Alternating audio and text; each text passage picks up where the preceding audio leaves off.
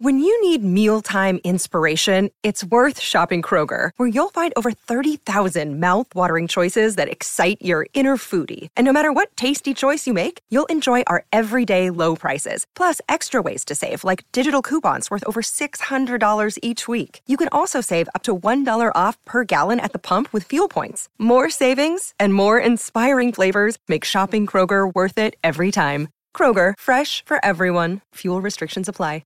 It's a great football team with a lot of moral fiber and a lot of character, and they showed it.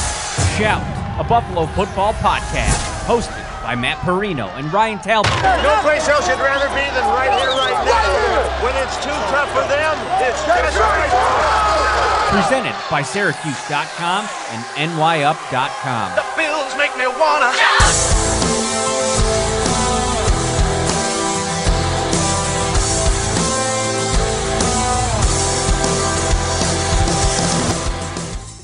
What is up, Bills Mafia? Matt Perino here, along with Ryan Talbot, and this is the Buffalo Bills Shout Football Podcast. Welcome into another live episode. We went live on Monday with a little mini cast. We are back with the full show on Wednesday night, and we're going to get this thing ramped up here. Training camp kind of started yesterday. It feels a little bit unofficial. We'll get this thing going in the next couple of weeks, but I wanted to bring in somebody that, not kissing up to him because he's on the show, but somebody I respect a ton, who has covered the Bills for over 30 years in multiple roles at the Buffalo News. Mark Gaughan, my friend, welcome to the show. So glad to have you. Well, thanks so much for having me. We're excited. Let's get going. Let's get going. So obviously, training camp opened yesterday. The first few days are going to be testing, COVID-19 testing as players come in and out of the facility, going through the protocols. We've already had today, we've learned, Mark actually was the first to tweet it, that Vincent Taylor and Duke Williams have both been placed on the COVID-19 reserve list. That could mean they have the illness, or it could mean they've come in contact with somebody that has had it already. And I guess to start off with here, Mark, just, this process as it plays out here over the next couple days and the next 2 weeks, I mean, there's a real good chance that we're going to see, maybe some prominent players, not only in Buffalo, but across the NFL that land on this list. Absolutely. By my count, there are 49 right now on the list. There were 19 today, 8 yesterday, 18 on Monday. I think the 18 were all the rookies and guys who reported last week. So now, but then as of last night, the NFLPA's number was 21 people had actually have the COVID. Right. So that's 49 who either have it or have been in contact. NFLPA said 21. So, it's uncharted territory.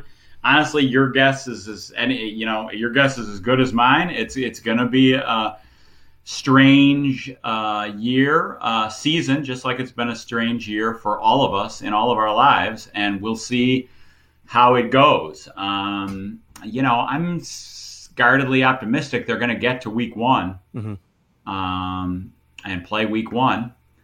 And I'm kind of, like everybody, hopeful that it can carry on. I mean, the NBA, granted, they're in a different situation. They've been in a bubble, but, they've been doing well. The NHL, the English Premier League, pulled it off. Obviously, totally different sport. I get it and all that, but we'll see. Mm-hmm.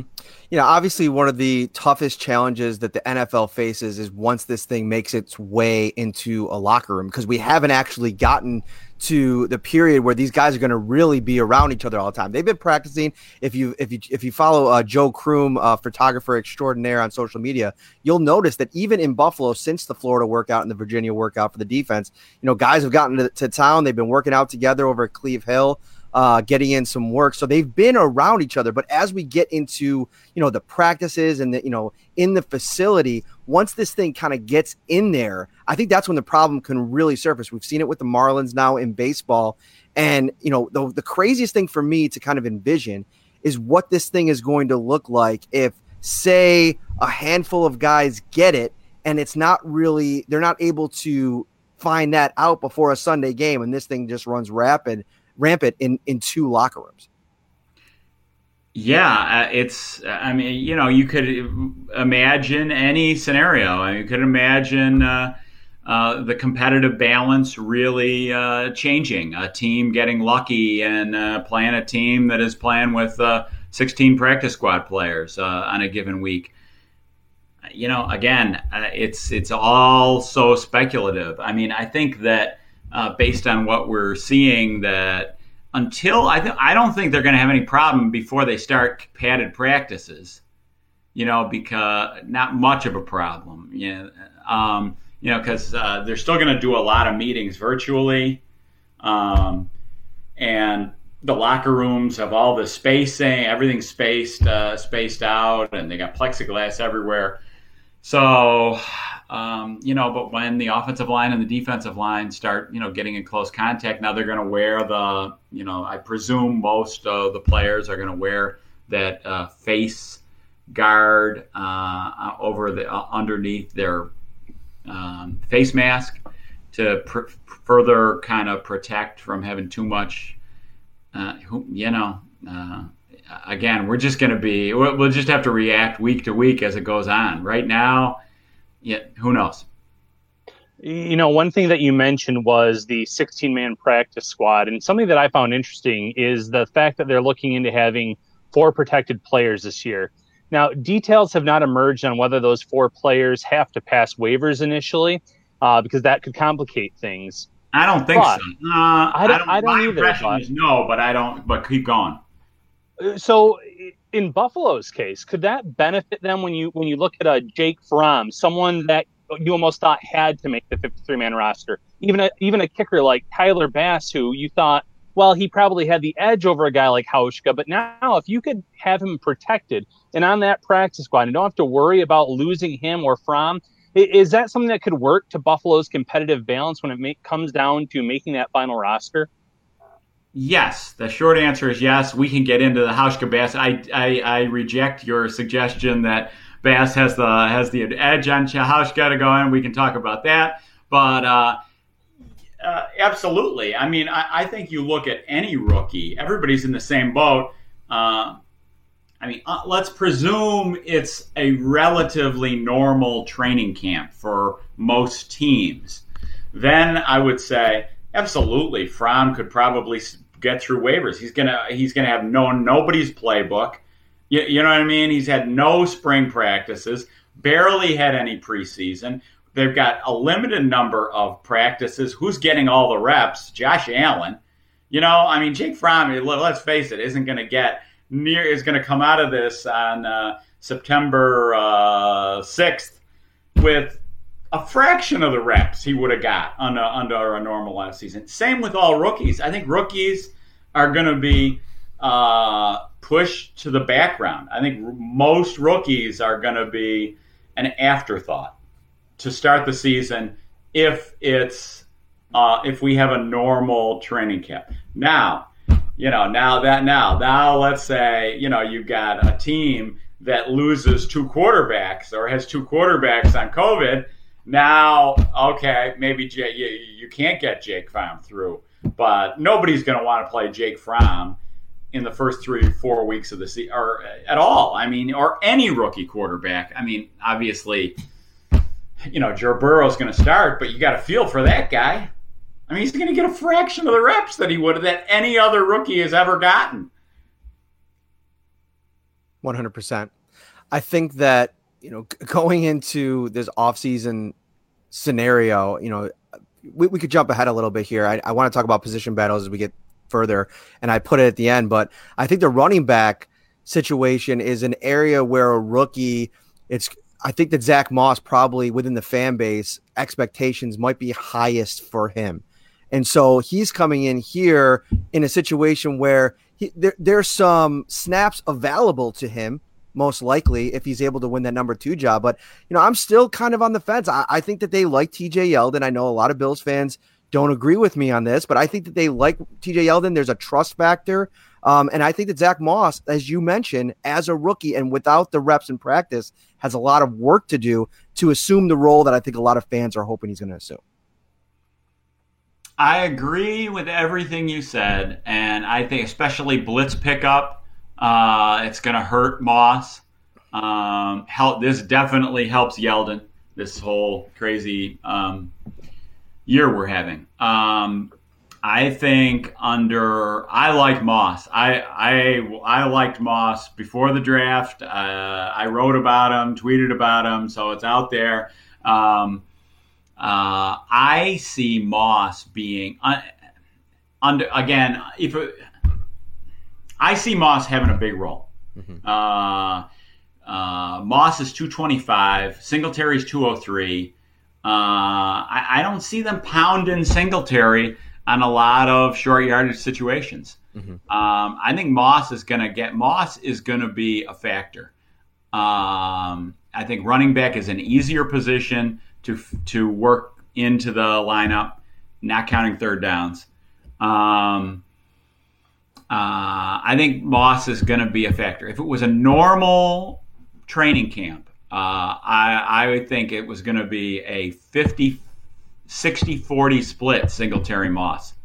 And I think next year, down the road, Moss is going to play a lot. Moss is going to be a 40-45% guy to Singletary's 60-55, in my opinion. Now, this year, how is it going to work? It's a little iffy, but I don't see them running Singletary and his 203 pounds into the ground. Mm-hmm. We are going to get into all types of training camp battle, chatter, what this thing's going to look like over the next few weeks and going into the season. But before we go any further, I want to talk a little bit about you. Maybe anybody watching that's not familiar.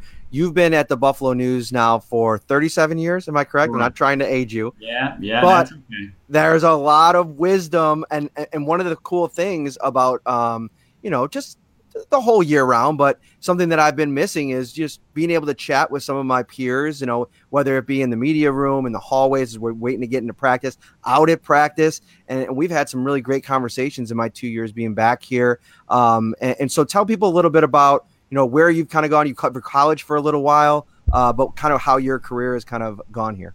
Yeah, well, I mean, I'm incredibly lucky. I was born and raised in Buffalo. So, and Buffalo's the kind of place where if you have a decent job, the quality of life here is great. You can't beat it.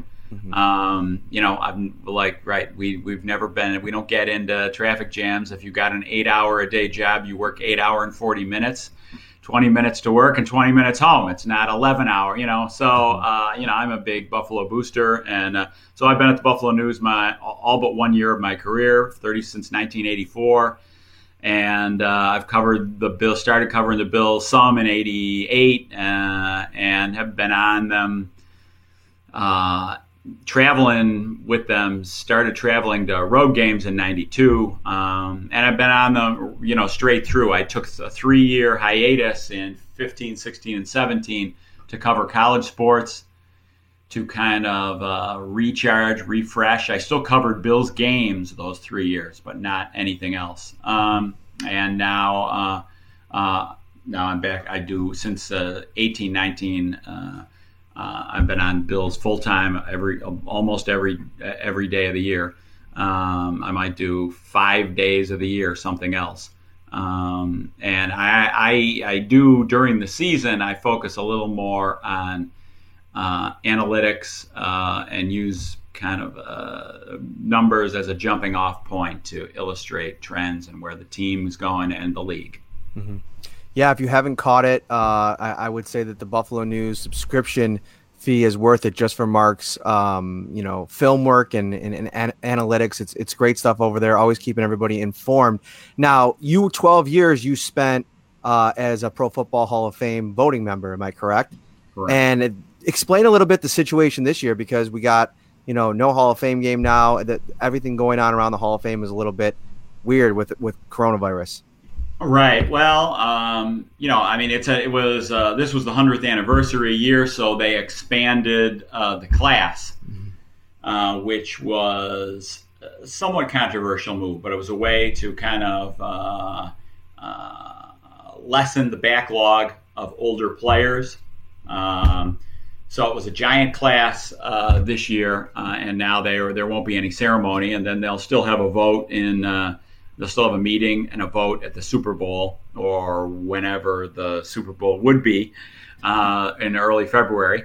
for another class. So they're going to have a couple weeks. They're going to have to do a 2 or 3 week celebration in the summer of 2021 to enshrine all these guys who've gotten in. Awesome. All right, let us move on to football because that's what we got you here for. If you're just joining us now on our Facebook page and our YouTube page, we're able to simulcast now. We're so excited to hit both audiences. This is the Shell Football Podcast live edition Wednesday night. I'm Matt Perino. He's Ryan Talbot. He is Mark Gaughan from the Buffalo News. And we got our first kind of big piece of news yesterday with Star Lotulelei becoming the first Buffalo Bills player to opt out of the 2020 season. And we can get into maybe why he made this decision, why we think he made this decision, why a lot of players are making this decision.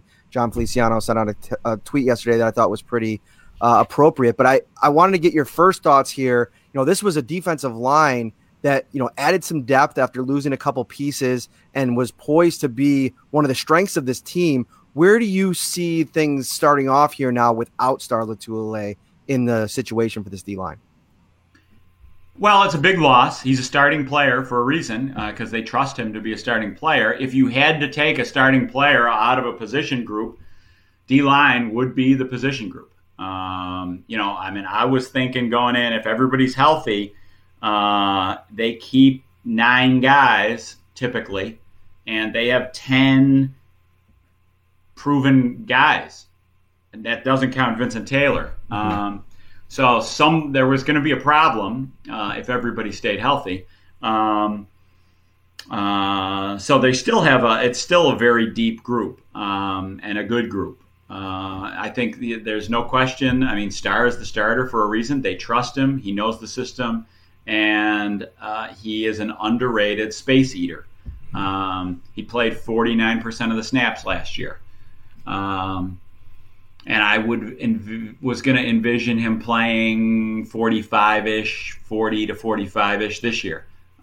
So now without him, their run defense was, you know, they were good at getting teams into third down. They were 10th against the run, 18th in yards per attempt against the run last year. But the run defense was good. And now I think, you know, it's Vernon Butler, who they signed from Carolina, who, again, knows the system, super talented, former number 1 draft choice. It's him and Harrison Phillips. Harrison Phillips, as we all know, started off the season great the first couple of games last year, tore up his knee. Is he going to be, to start the season, where he was last year to start the season? I kind of think probably not.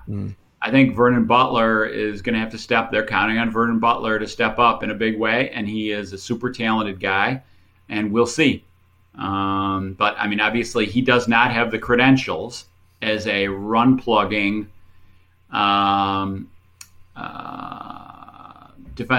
one technique defensive tackle over the nose, over the shaded over the shoulder of the center. He does not have as good a track record as Starr. He's probably as talented as Starr, though.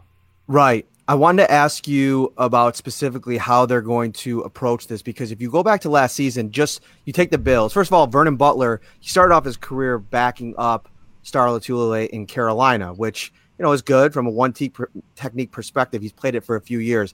If you go back to the Bills last year, they had Jordan Phillips in that starting 3-tech role. But if you go back and watch a lot of the tape, when he's not in that 3-tech role, when Starr's not on the field, they had Jordan almost fill in that 1-tech spot. And I feel like that's where Vernon Butler kind of was going to fit. He was kind of more of that multifaceted player, can play 1, can play 3, can rush the passer. Now, I almost think unless Harrison Phillips is 100%, you're going to ask Vernon Butler to be that 49-50% 1-tech guy. Is that possible? Is that where he's going to excel? Because he had 6 sacks last season. That is a really good question. And, you know, it's sort of like 2-part question. One is we're talking about the base, where they really needed Starr, or where he's really a huge asset is base defense or first down, regular sit down and distance situations. Third down, so, I mean, Jordan Phillips, granted, he did play sub in on regular down, on 1st and 10. for Starr too. But then saw his other one technique snaps in sub packages for Starr, because Starr doesn't play a lot of third downs. Anyway, so what they really need is, 30% of those Starr snaps on first downs or against 2 back or 2 tight end sets. Who's playing that one technique at a high level? Mm-hmm. And that's the key. That's the key. And it's going to have to be a combination of Butler, Phillips, and now if Phillips, let's say they go through practices and Phillips doesn't feel like he's totally 100%, that's where Vincent Taylor, maybe they decide they got to keep a 5th defensive tackle. You really wouldn't want to do that normally, but maybe they decide they have to do that, and Vincent Taylor gets snaps who just landed on the COVID list. Right. But Vincent Taylor, you could envision, if Harrison, if they feel he's not totally 100% on September 13th, maybe they got to keep Vincent Taylor and have a 3-person mix at that one technique to start the season. Should the Bills consider looking into free agency for a run stopper? There's a guy like Damon Harrison available. Now, I see you shaking your head. No, but he is that guy that over the course of his career, though, has been great at that specific part of the game in terms of stopping the run. And no, they're already too deep. My opinion is that no, they're already too. They already got a numbers problem still. So, in other words, you're talking about defensive ends: Hughes, Murphy, Addison, Epinesa, Daryl Johnson. That's 5, and you'd really like to keep those 5, in my opinion. I don't see them cutting Trent Murphy. So that's 5, and I don't think you want to give up on Daryl Johnson. So that's 5. Normally you keep 9. So it's Oliver, Butler, Quentin Jefferson, Harrison Phillips. They're locks. That's 9. Vincent Taylor would be the 10th. So, I think if Phillips is reasonably healthy, they should be fine between Butler and Phillips and maybe Vincent Taylor. Buffalo so far has only been hit with the Lotulelei news. One team within the division, though, that has been hit pretty significantly is the New England Patriots. So they already lost 2 of their starting linebackers in free agency, and now they lose Hightower. They lose a key member of their secondary in Patrick Chung, and even an offensive lineman starter in Marcus Cannon. At this point, and maybe you already viewed the Bills as the favorite in the division, but at this point, should the Bills be the favorite after all of these losses now that the Patriots have gone through, and thinking that maybe there'll still be a few more added onto that list? Yes. Okay, short and sweet. I like it. I like it. I mean, that's a load of losses. That's huge losses for New England. Absolutely. I mean, now is Bill Belichick going to fall apart with that team? No, nobody thinks that. But I mean, their defense was already taking a hit. Losing Van Noy was a big loss for them. They lost to Landon Roberts, right? Yep. A key role player now. I mean, they can replace him, and they'll piece it together. I mean, but they're going to have to try to win games 17-14.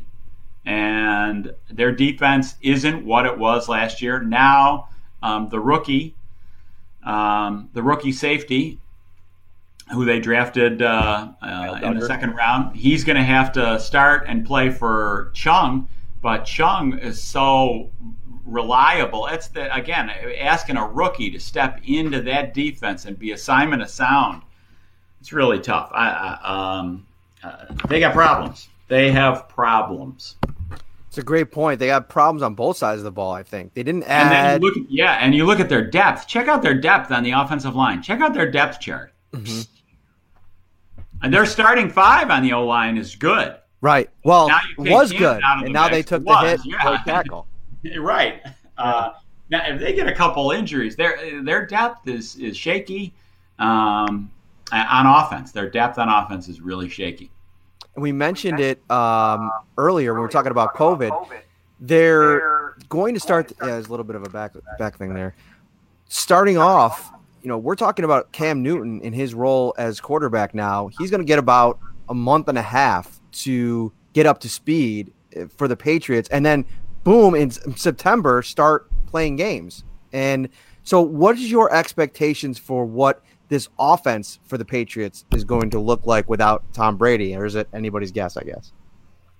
I think they're going to run their offense. I think that Newton, if you see what he did last year, he kind of wasn't the deep downfield, all play action, deep downfield thrower. He was more of a distributor from the pocket and was doing pretty well. Granted, he had McCaffrey.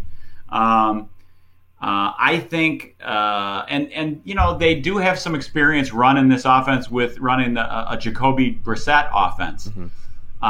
And Cam Newton can do the things that they did with Jacoby Brissett, only better. But their passing game, Edelman, Mohamed Sanu, N'Keal Harry,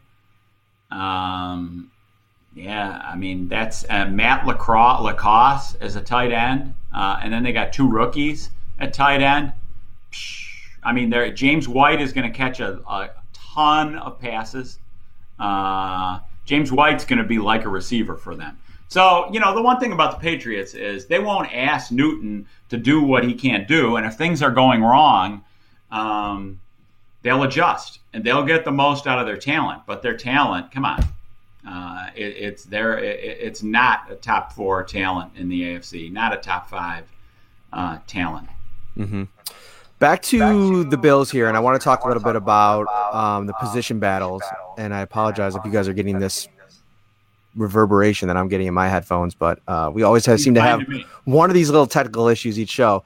I want to talk a little bit about the position battles, and there's 2 specifically, and then we'll talk about maybe any other ones that we're anticipating for camp. One, I think the marquee position battle that I think that everybody has an opinion on right now, it seems, but I don't think anybody is convinced wholeheartedly who is going to be cornerback number 2 opposite Tre'Davious White. The Bills brought in Josh Norman this offseason. We've talked quite a bit about Josh Norman on the show over the last couple months, and he's going to go up against Levi Wallace. Obviously, E.J. Gaines is still in the mix here. He started for the Bills in 2017, can't stay healthy. So he's kind of maybe a dark horse, but he'll be somebody that, gets into camp, knows the system. Where do you just starting off here, is it Levi's job to lose like it was last year, or do you feel like Josh Norman comes in here and takes those first team reps pretty early? I think it's Levi's job to lose, but it's tenuous. Obviously, they replaced Levi. Levi started losing snaps to Kevin Johnson last year, but he still held on. He still got more of the snaps. Mm-hmm. Then he was hurt for the playoff game in Houston. Because he got hurt in the regular season finale against the Jets. I think it's going to be a tough. I think you're going to see roster shakeups weeks 3, 4, 5, 6, league wide, just because you can't tell. practice. Granted, the coaches can tell things from practice, and yes, they can put Norman, line up Norman and Levi across from Stephon Diggs and see who does better. They'll be able to tell if Josh Norman has fallen off the cliff or if he hasn't.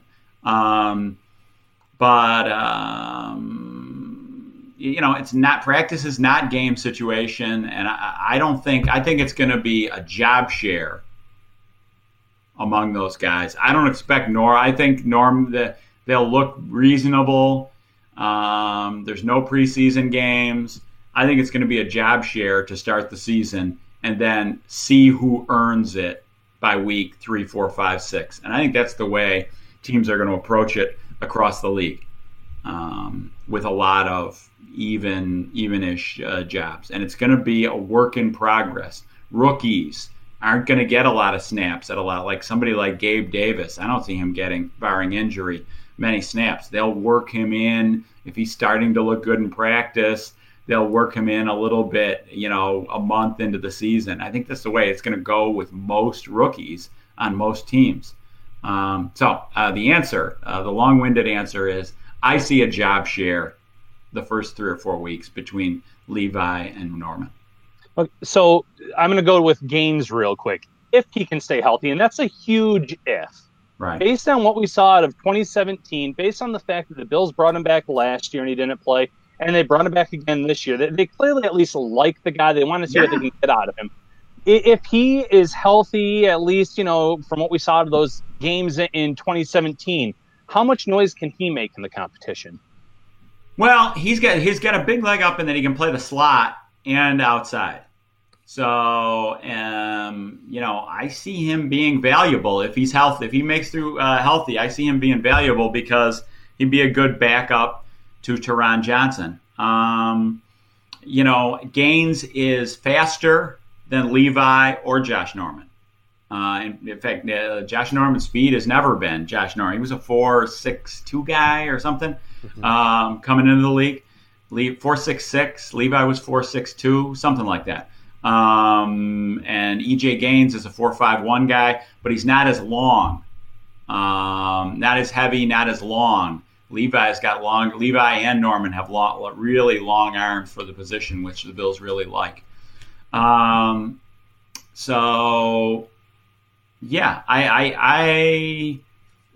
going to say I think it's going to be a job share between Levi and Norman for the opener. That Gaines is going to be there as a valuable depth, and even if without COVID, cornerbacks go down. You need depth. You could look at any key Bills season, and they've needed guys to fill in. Corners go down with calf tweaks and slightly turned ankles, and you're gonna need to be 6 deep at corner somewhere along the way.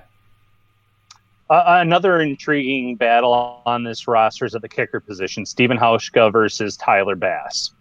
What does Tyler Bass have to do in this very short training camp to prove that he's the man for the job?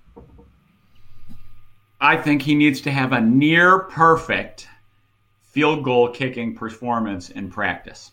He needs to be unbelievably sensational. We might not even see it. We won't see it all because a lot of times they take the kickers into the stadium.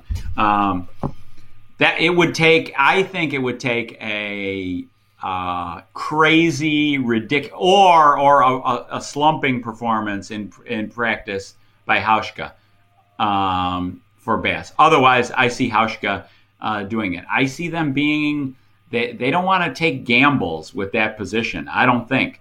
Now, obviously they did draft him for a reason, but you look at what some of the other things they've done on special teams. They went out and got from Pittsburgh Matakevich, who's a special teamer, and they went out and got Tywan Jones. I think both those guys are going to make the team because they want their special teams to be rock solid.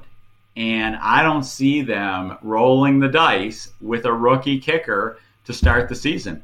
Hauschka did have struggles in midseason, but down the stretch, granted, after he missed one, I think my memory might be failing. In the first half, he missed one in Dallas. Yeah, the first kick. Extra point or a field goal. A field goal and an extra point. Right, but then from the second half in Dallas, now again, people will be laughing right now. From the second half in Dallas on, he didn't miss. Right. He was super solid, and he made a true grit 47-yarder at the buzzer in regulation in Houston to send it into overtime, which should have been a winning kick. Mm-hmm. Because they should have won it in overtime because there was 8 different plays, which we don't need to go into, where they should have won that game. Right. So that was just a Iceman kick. That was a great kick at the end of regulation in Houston. So I see Hauschka being the man. It's a perfect year to use Bass on your practice squad and have him kick off, for touchback, activate him maybe if you're got a healthy week. activate him to the 55 as one of the two guys, the other guy's an offensive lineman, to go from 53 to 55, let him kick touchbacks. I think that's what's going to happen. And to your point, you can almost use, that expanded practice squad to house him and then, protect him. And then to your point earlier, if 3-4 weeks go by and you're like, okay, we what we feared is true and Hauschka isn't the guy going forward, you can make the change then, which I think a lot of teams, like you said, are going to look very different come mid-season than they do starting off. I like Hauschka. He is going to be fine. Go to sleep tonight. Don't even think about it. And he's only 35, too. I think people forget about that. Like, he's not. Kickers have long longevity. I just think he's going to be fine. And I don't see them taking chances. I see them wanting to be protective, safe, on special teams. Is there a position battle? Is there any potential for a position battle on the offensive line in your eyes? I think that they signed Darrell Williams to try to push somewhere, but I keep going over it again in my mind, and I just don't see where he's really going to put himself in a position, especially in this scenario, to win a job. I think we're walking in week 1 with the same 5 they walked off the field in Houston with. Absolutely. And again, you're talking practice. It's like it's going to be hard for a veteran to fall on his face when they're not even having padded practices till August 17th, right? Or 18th. I just don't see it. Again, for the Bills or any team, if you think you've got some shaky problems, problem positions, it's going to sort itself out. Whereas normally some of those would have gotten sorted out before September 13th. Now more things are going to get sorted out week 3, week 4, week 5. So, it's going to be the same 5 to start the season, barring injury. Anywhere else on the roster where you're really interested to see how things play out? I know that there's some potential for some battles at depth linebacker and depth receiver. Where do you feel like there's real potential for maybe a wild card or a sleeper to emerge as somebody that makes this 53-man roster? Well, keeping in mind that it's that it's our job to be interested in every battle. There's a lot of interesting battles. The receiver, and again, I think all of these battles obviously the Bills. For the starting lineup. This is the most set starting lineup the Bills have had in forever. Okay. Even without Starr, you know what I mean? It's crazy, but you're 2 bad COVID days of testing away from shuffling the deck. So I think it's all important. The 43rd to the 55th spots on the team are going to be extremely important. I believe because it's going to be a crazy year. So receiver, you've got 5 locks. There's 3 starters, Roberts and Gabriel Davis, the 4th round pick. Mm-hmm. They're locks. So who's making it as the 6th receiver? Duke Williams, Isaiah McKenzie, Robert Foster, Isaiah Hodgins. That's wide open. Mm-hmm. And it's 6 no matter what. Is there a scenario where they sneak 7? I think so. Or if they got a lot of injury problems, it could even be 5 and throw other people. They could go with 5, but I think it's 6. Tight end is interesting. Everybody's sort of expecting Dawson Knox to take the next step. And again, this is one of those, let's sort it out week 2, 3, 4. But it's huge for Dawson Knox. Tyler Kroft, Lee Smith, Tommy Sweeney. Can they afford to keep Lee Smith on the roster again? Can they afford to keep both Lee Smith and Patrick DeMarco? We'll see. I think DeMarco is safe, but Lee Smith is. Do you really need 4 tight ends if Sweeney is healthy and ready to be the number 3 tight end? I'm interested to watch the rotations on defensive line. Mm-hmm. They got so many ways to mix and match. I'll be really interested to see that. I think it's going to be Murphy, spelled by Epinesa, at left defensive end. I think Addison is going to see most of his work at right defensive end, but because that's where he played. Both he and Jerry played like 90+% at right defensive end. Right. So Jerry's going to be able to stay healthier, but I see them. I think it's Murphy and Epinesa at left defensive end in the base defense. I don't know if Brandon misspoke, but I was going back and reading some of his transcript from after the draft, and he said that he thinks that Mario at times too can push inside, which I thought was interesting because you're right. He's played predominantly at defensive end, but to your point, I mean, you're talking about if Mario can go inside, Jefferson plays edge and tackle, and Epinesa, which I want to see what Epinesa can do against interior NFL offensive linemen, especially early on, before I'm convinced they can use him there consistently. I think they definitely can use him there limited, I mean, but the issue is edge. They got loads. They got a million guys who can rush from defensive tackle. Mm-hmm. It's the edge, the impact edge position that they need. So, I mean, Addison can play rush inside, and they're great about manufacturing 5-man rushes by moving guys around and having Oliver twist and come from the edge. But no, I see Addison. They need him on the edge. So they got enough. Jefferson, I think, can rush from outside or inside. But I see Addison being, when it's a tie game in the fourth quarter, and everybody's fresh, you probably want Jerry and Addison rushing from the edge, right? Exactly. So backup or Houston version of Trent Murphy splashed in there. Yeah. That one went over my head. What do you mean by that? He showed up. Yeah, he showed up. And he had a few sacks. He was pretty consistent. Yes. Okay. Backup linebacker. I mean, that's probably the most questionable depth spot on the team.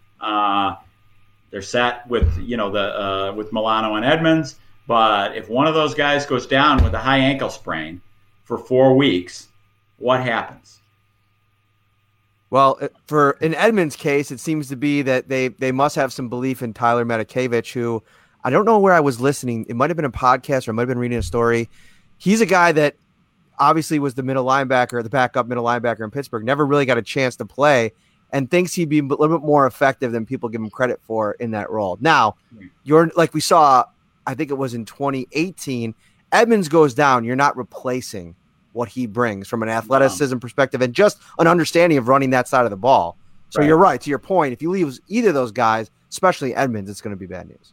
Right. And then so I'm interested to watch practice and see how, like, two young guys, Voshan Joseph and the safety from Gaughan Johnson. I want to see how will they take a step up in year 2. Johnson had a pretty good regular season finale against the Jets last year. Yeah. But I mean, really, in a perfect world, they're not playing. They're not getting any playing time. Cool. All right, so we've gone 40 minutes without talking about Josh Allen or this offense, really, other than the receivers. And I think that's a good place to really head out of this episode end this episode with a bang.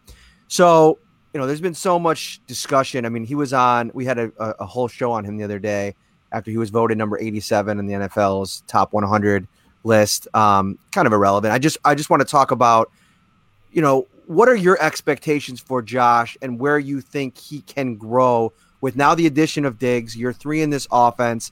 And do you expect, or is this even needed, for the training wheels to be taken off a little bit, from a Brian Dable perspective and just, maybe even a Sean McDermott perspective? Because I still think the identity of this offense at times really seems to me to have that Sean McDermott fingerprint on it. That's very perceptive point. I agree with that too. They had, the defense in 2018 had the worst starting field position in the NFL. even though they were number 2 or 3 overall in 2018, but they had the worst starting position. And Sean McDermott didn't like that. Now, turnovers were a big reason, obviously. So last year, it got way better. They were top 5 or something. And that's because Josh Allen didn't turn the ball over. And when you also look at some of their run rates, running the ball on early downs, running the ball with the lead, they had like one of the highest percentage of running the ball with the lead. That says to me, training wheels on Josh. They're being safe. And they're being smart. They're playing to the strength of their defense.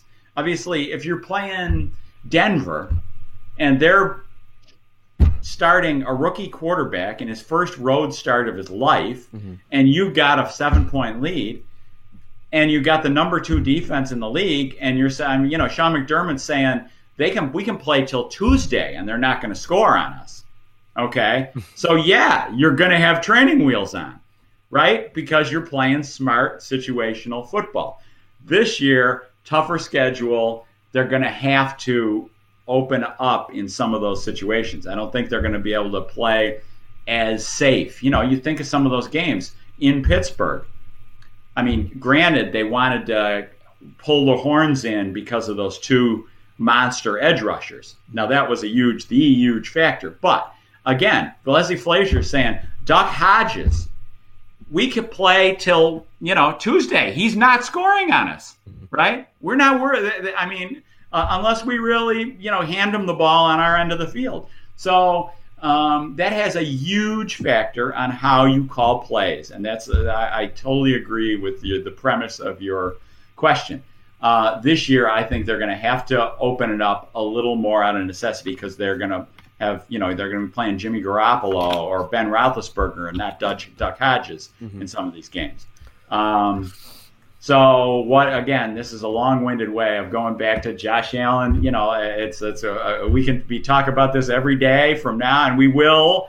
I don't think the floor is high, is gotten higher for Josh. In other words, with the offense around him, it's going to be hard for him to collapse, right? I mean, he's going to get a little better, his numbers. The question is, can he take full advantage? And I think the number one thing everybody wants to see is better deep accuracy. And if he can do that,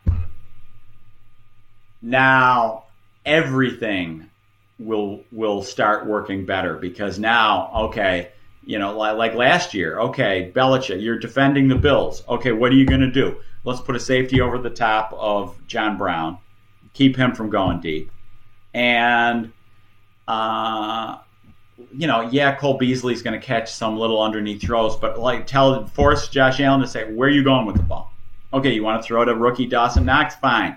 Good luck. Go ahead. See if you can beat us that way. This year, if they want to, you've got 2 threats on the outside with Diggs and John Brown. So it's not as easy. And if teams want to play too deep, hey, the running game and the underneath passes should be there. If they want to play more man coverage like they did, like New England did, great. Got one of the best man beaters in the league in Stephon Diggs. So that all should be helpful. If Josh Allen completes is 32nd in the league in throwing 20-plus yards downfield like he was last year, that's a problem. So it'll be interesting to see his mechanics when the real games start. And if they hit a few deep passes the first 3 or 4 weeks, that should be gold for this offense. Have you watched a bunch of Diggs since the deal? Like, have you gone back and watched some? Yeah, some. Yeah, I mean 4 or 5 games. Yep. So one of my big something I wasn't really in tune with before I went back and watched him. I was so impressed watching a couple of his games last year, the year before, at how physical of a player he is. And I think that's one area that was missing with John Brown last year. As great as he wasn't going to fight for any of that yak yardage. He wasn't a real threat after he caught the football to break one. I feel like at times I noticed that Stefon Diggs almost seeks out contact. He offers a different flavor of number one and allows John to be that elite number two, which I've always believed is where his true fit is. You go back to his Larry Fitzgerald year. I mean, he ate in that offense. So now, does that fit in with what Josh, where he's good? Because you saw that intermediate area where he got much more proficient last year. Do you think that that's an area where Stefon Diggs is going to really add another dimension? Or do you think it's going to be in that deep ball where he finally can, get past defenses and maybe Josh can beat down the field? No, I mean, I totally agree with what you said. He plays a lot bigger. He's not a huge guy, but he plays big. He's got really strong hands. He's got a good catch radius. He plays big.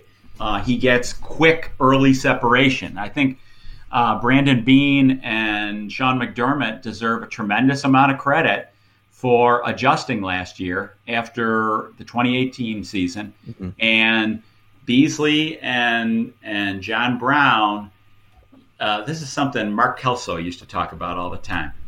Get separation early in the down so that a young quarterback sees it early and is confident that's where I'm going, which helps his accuracy. And even, like I was thinking even a play in the Houston game where it was just like a 12-yard hitch. And the cornerback for Houston was so far back. And, John Brown, great route runner, doesn't give up, sells the route, stops. I mean, when he caught the ball, there was still like a 9-yard cushion. So that helps switch in getting Brown and Beasley quick separation guys was a brilliant move by Beane and his staff and McDermott. And now with, I think, Diggs, he's another guy who can get separation early in the down, and Josh can be confident that he can pull the trigger. So, I mean, it's not just going to help. It's going to help underneath and deep. And I think the Bills are going to be harder to lock up in man coverage. Now, granted, if they're going to play like Baltimore's defense, played man, blitzed the heck out of it. I mean, they're a tough defense to face. I mean, it's going to be a tough game. Bills don't play Baltimore in the regular season. But, the Patriots, too. They got great defensive backs. It's going to be, there's going to be tough games. But I think Diggs helps at every level. Awesome stuff. All right, guys, we are. This was an awesome show. Great way to get us started here as we tiptoe our way into this very unusual training camp. Mark, thank you so much for joining us. Why don't you let everybody know where they can find you, your work, and what you guys got going on over at the Buffalo News? Yeah, well, we're at buffalonews.com, and I'm on Twitter at GG Gaughan, Gaughan, GGGAUGHAN. Beautiful, beautiful. He is Ryan Talbot. Send us out of here with something, Ryan. I always close the show, but I feel like we need a little bit more Ryan Talbot in our lives. Oh, putting me on the spot. All right, yeah. Well, thanks again, everyone, for following. If you haven't already, head to all the major podcast sites, leave a review, let us know your thoughts. Thanks for following us as always. Beautiful, beautiful stuff. And we'll see you next week. We got another very special guest, somebody that Mark is very familiar with, Mr. Joe Biscaglia from The Athletic. He'll join us next Wednesday. We'll have another killer show. Mark, thanks so much, and everybody have a great night. Can't wait to see you out at one of these days soon in Orchard Park, hopefully. Yep, fingers crossed. Take care, everybody. All right.